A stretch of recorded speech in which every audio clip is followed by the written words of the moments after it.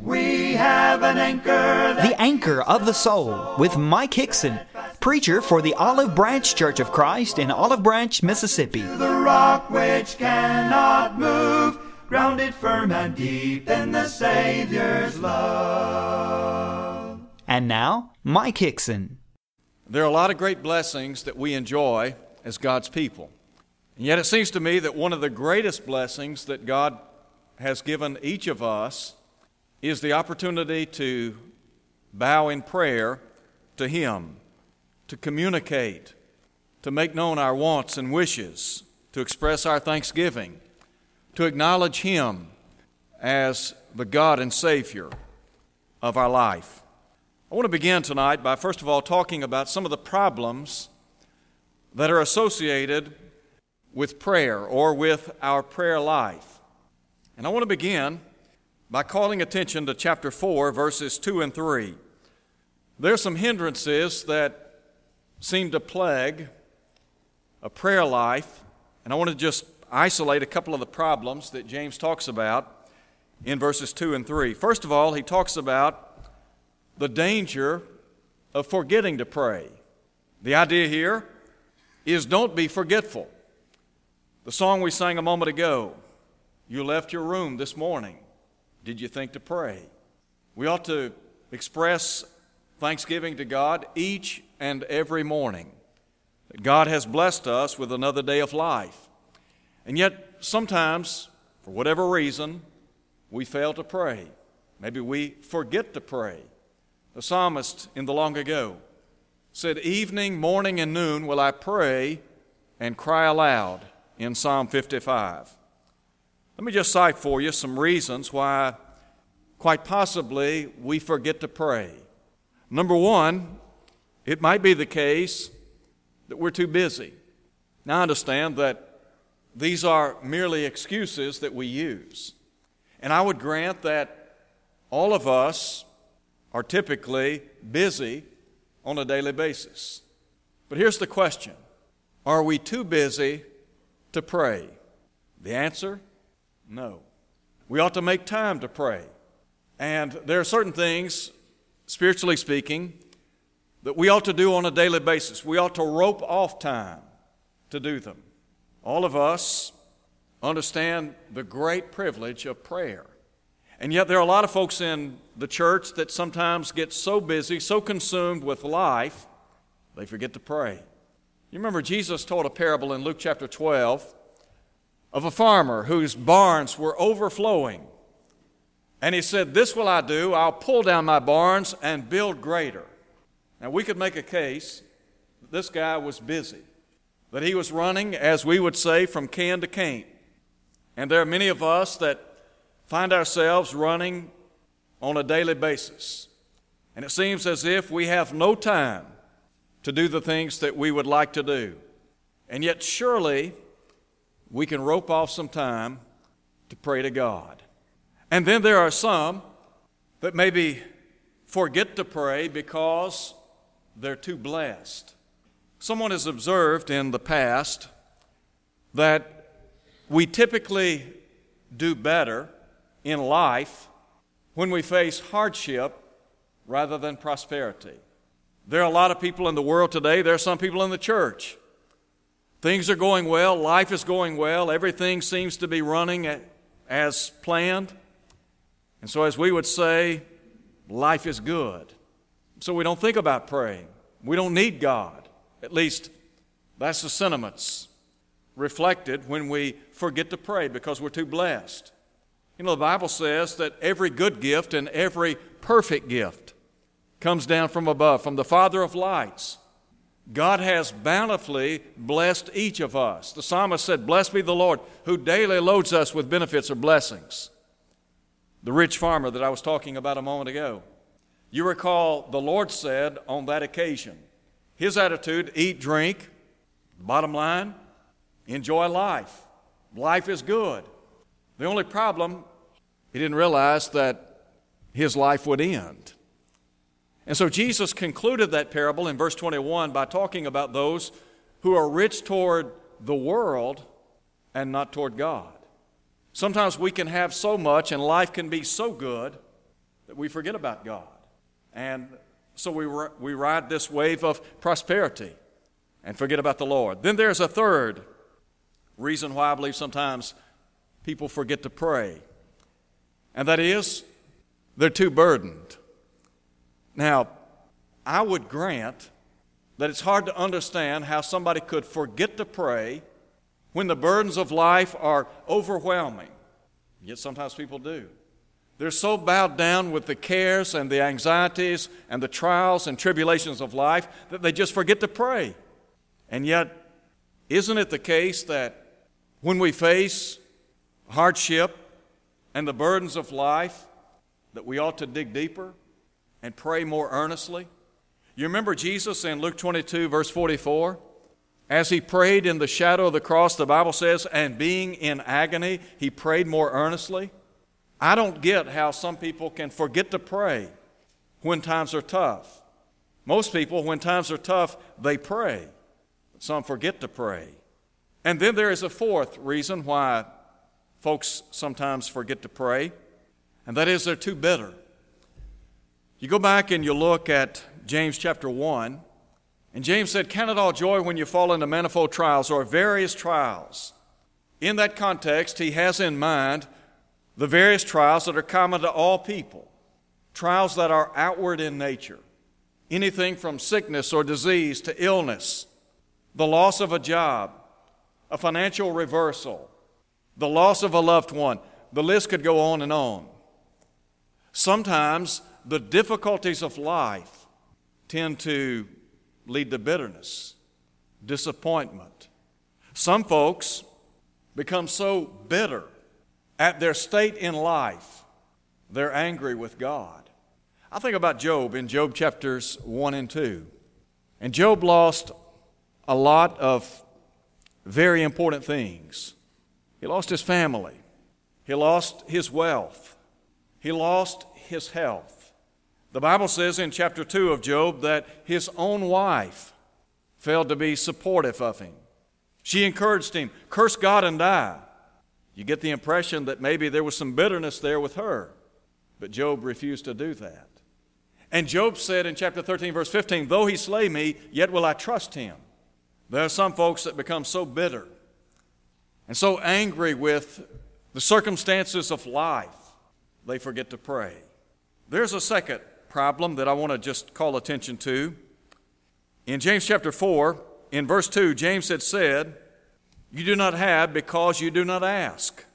In verse 3, he said, you ask and do not receive. And why is that? Because you ask amiss, that you may spend it on your pleasures. The second problem associated with prayer has to do with foolishness. And really what James is saying is, number one, don't be forgetful, and number two, don't be foolish. There's the danger of praying selfishly rather than submissively. You ever thought about how sometimes we go to God in prayer and we ask Him very specifically for certain things, and yet our prayers are offset by what we need rather than what we want? Is it not the case that God knows best what we need? Think, for example, of what Paul had to say in 2 Corinthians chapter 12. You remember in that context, the Bible says that a thorn of Satan had been given unto him to buffet him because of the abundance of revelations that he had received. And so regarding this thorn in the flesh, he said he pleaded with the Lord 3 times that it might depart. What did the Lord say? The Lord said, my grace is sufficient for you. My strength is made perfect in weakness. Sometimes we think we know what's best, but ultimately God knows what's best. Sometimes in our prayer lives we ask for this and that. We have the idea that we need a certain thing, a certain circumstance to come to pass. Things don't work out that way. When we pray, we ought to be like Jesus, who in the Garden of Gethsemane prayed 3 times, not my will, but your will be done. The Bible tells us in Hebrews chapter 5 at verse 7 that Jesus prayed unto the Father earnestly, who in the days of his flesh offered up prayers and supplications with strong crying and tears unto him that was able to save him from death. The writer says he was heard in that he feared. Jesus, as he faced the cross, could pray to the Father, if there is any other way that your will can be accomplished, let it come to pass. God's will ultimately prevailed. When we pray, we ought to pray that God's will triumph our will. John said this is the confidence that we have in him, that if we ask anything according to his will, he hears us. James said in verse 3, you ask and do not receive because you ask amiss. Sometimes, as I said a moment ago, our prayers are self-centered. And ultimately, God knows what's best. Let's talk for a minute now about the privileges associated with prayer life. I really believe that it is an honor to be able to go before the throne of God in prayer. You ever thought about the great honor it is? There are people around our world, around the globe, that have a lot of clout. And they have a little black book, and they can pick that book up, and they have some very, very important, sometimes famous, powerful people. And they can call them at any time, night or day. Let me tell you what, as a child of God, did you know that we have the opportunity to call upon the Creator of heaven and earth? There is no one any more powerful than the God before whom we pray. To know that we can bow in His presence and that He will hear us. I want you to look with me at chapter 5 now. And the first thing I want to think about with you for just a moment is the right to pray. Prayer is a great spiritual blessing. There are a number of spiritual blessings. Paul said in Ephesians 1:3 that God has blessed us with every spiritual blessing in Christ. One of those blessings, by all means, is prayer. Peter said, the eyes of the Lord are over the righteous, His ears are open unto their prayers. Did you know that God desires that His people pray? Did you know that God wants you to pray to Him? He wants to hear from you. If you have children, typically you want to hear from them, don't you? Now I know sometimes parents, the only time they hear from their children is when they need something. And it may be the case that the only time our Heavenly Father ever hears from us is when we need something. But that ought not be the case. God wants us to pray. Jesus taught in Luke 18:1 that men ought to always pray. Paul said that we are to pray without ceasing in 1 Thessalonians chapter 5, verse 17. He would further teach that we are to continue steadfastly in prayer, watching therein with thanksgiving. Jesus said that we are to ask, to seek, to knock. We ought to be people of prayer. And we ought to have enough confidence in our prayer life that we believe God hears us and acts accordingly, according to His will. So yes, God desires for His people to pray. But there's a second thing, and that is God delights in our prayers. To know that our God, the one who created this world, that fashioned us in His own image and likeness, the very God that gave His Son so that we might enjoy everlasting life, God delights in our prayers. Now you just stop and think about that. It doesn't matter who you are, what your lot in life is. It doesn't matter if you're young or old, if you're rich or poor, if you have an education, if you don't have an education. It doesn't matter if you're black or white.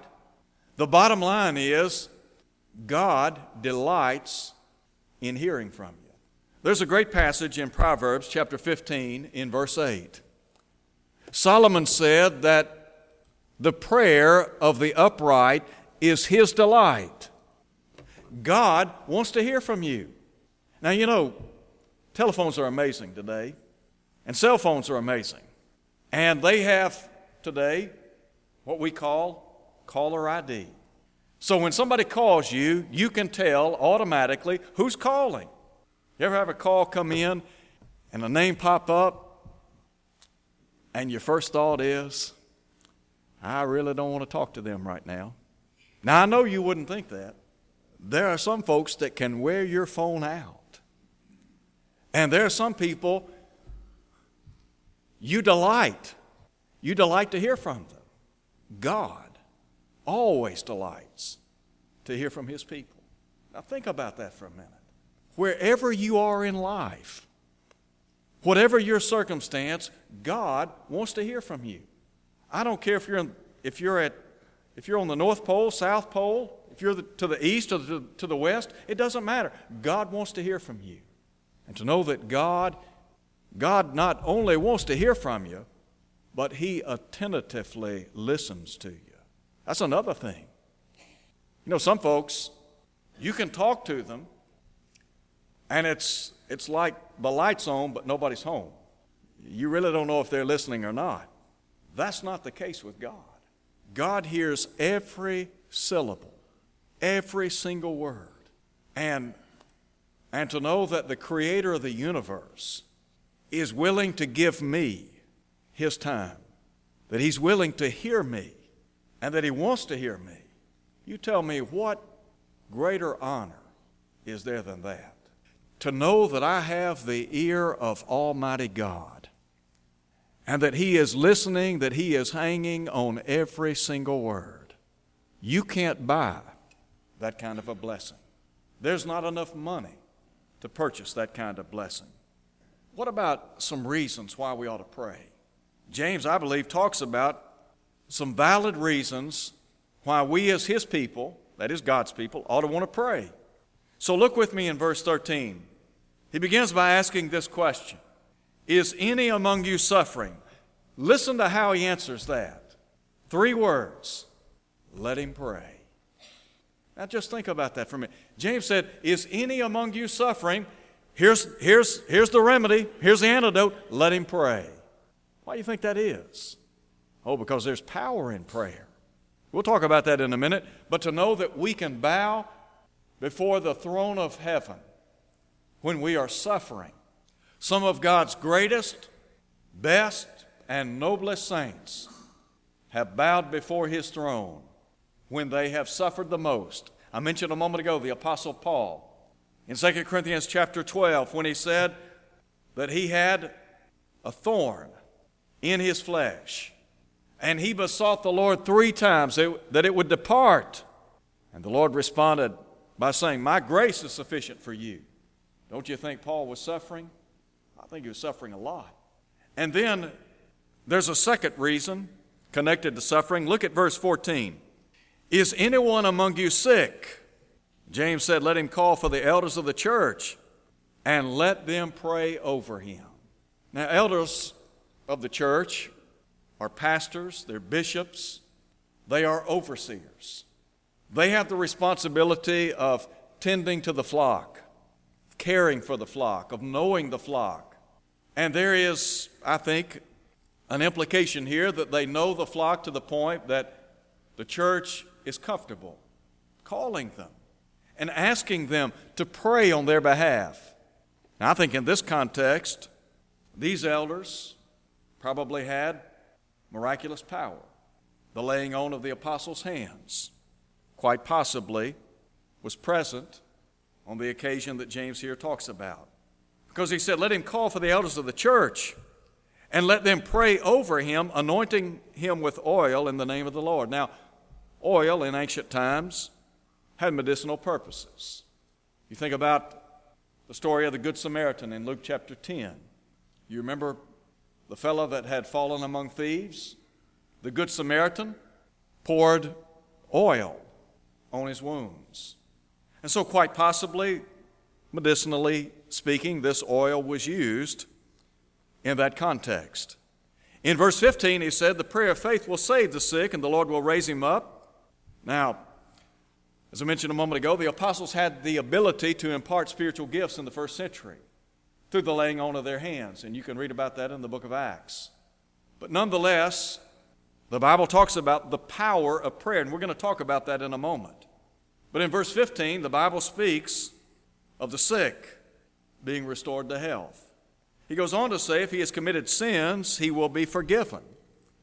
I think sometimes during sickness, illness, disease, the difficulties of life, it becomes a prompter, encouraging people to think about their spiritual life. And of course, in verse 16, he talks about confessing your trespasses, your faults to one another, praying for one another. And so a third reason why we ought to pray would be because of sin. God's people have the assurance that if we confess our sins, He's faithful and just to forgive us, to cleanse us from all unrighteousness. In this context, here's somebody who is sick. They call for the elders of the church. The elders come, they apply oil, medicinally speaking. They pray for this brother or sister. There is a restoration of health, physically speaking, but there is also, more importantly, a restoration of spiritual health. One of the great blessings that we have as children of God is praying for one another. We can acknowledge our faults, our shortcomings. We can ask people to pray with us and for us, with the assurance that God will abundantly pardon. And so, to know that as a child of God, now, James here is writing to Christians. We understand that in order to become a child of God, we have to put our faith and trust in Jesus. Jesus said, except you believe that I'm He, you'll die in your sins. We have to repent of our sins, be immersed in a watery grave of baptism, whereby we contact the blood of Christ that washes away our sins, Acts 22:16. We are then in fellowship with God and His people because we're a part of the body. So as a child of God, when we stumble, when we fall, when we succumb to temptation, when we get out of harmony with the will of God, what can we do?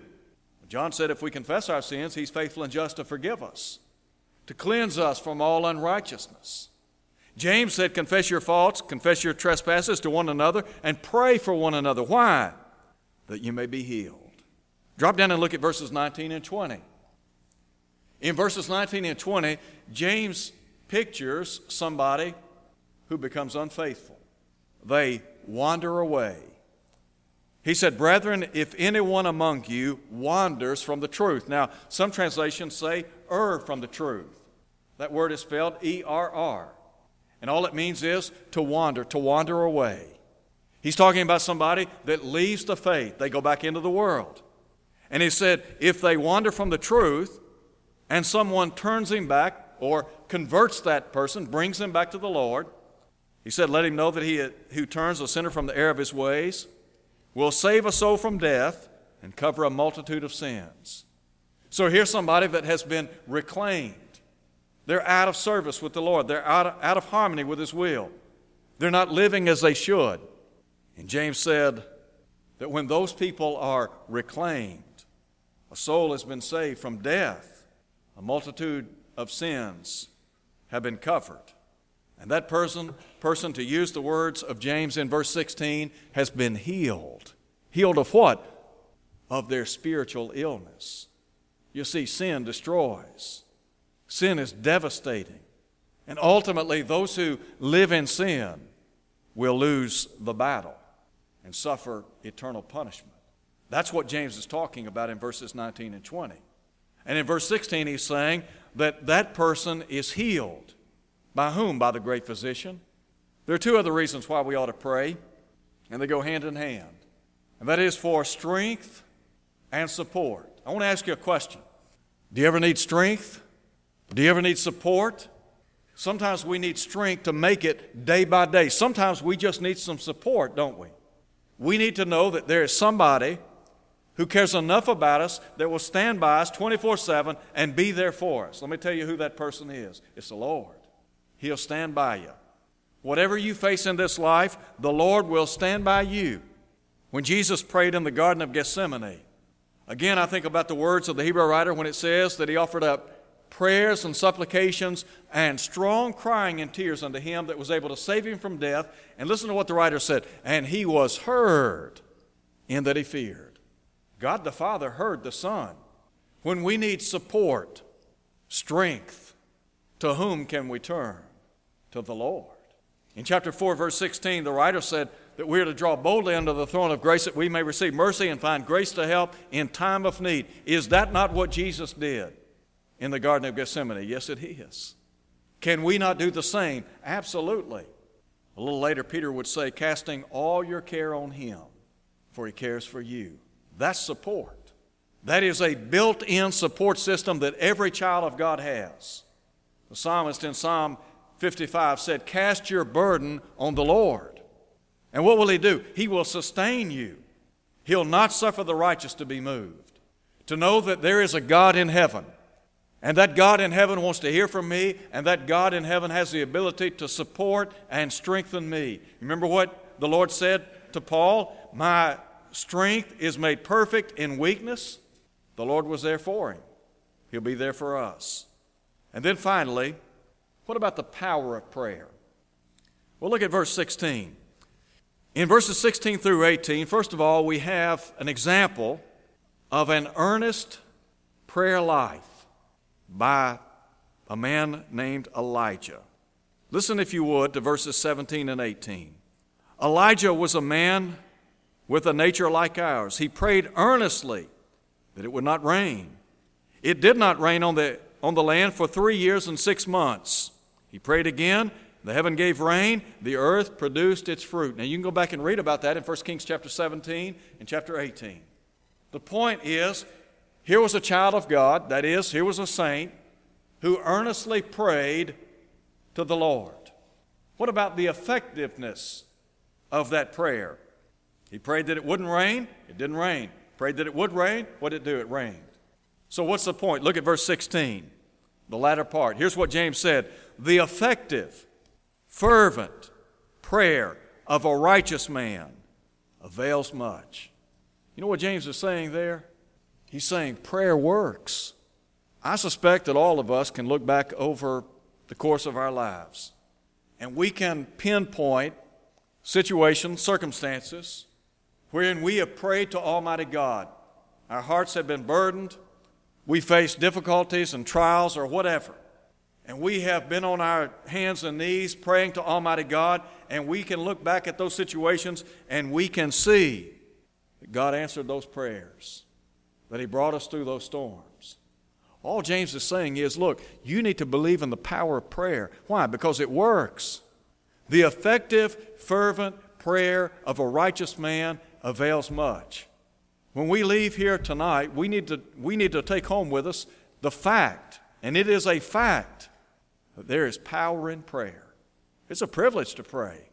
But I can pray with the assurance, the confidence. Remember what John said? This is the confidence that we have in Him, that if we ask anything according to His will, He hears us. That's confidence. That's assurance. So to know that prayer works.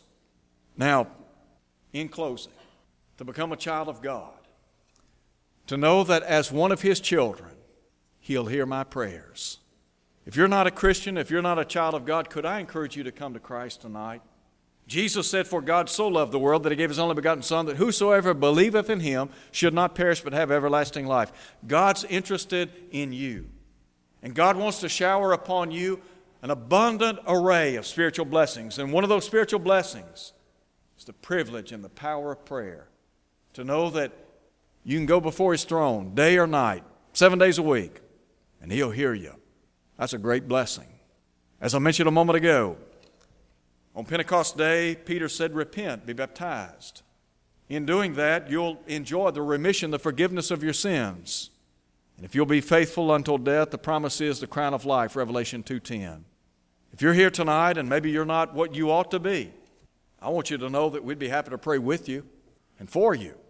And just as we read a moment ago, if we confess our trespasses to one another, the assurance is we'll be healed. God will forgive. And God will bring us back into His fellowship to enjoy the fellowship that will never be broken by living for Him day in and day out. Thank you for listening to the Anchor of the Soul. Your speaker has been Mike Hickson, preacher for the Olive Branch Church of Christ, located at 9100 East Sandage Road in Olive Branch, Mississippi. To hear this lesson again, go to olivebranchchurchofchrist.org. Tune in next Sunday for more of the Anchor of the Soul. Fastened to the rock which cannot move, grounded firm and deep in the Savior's love.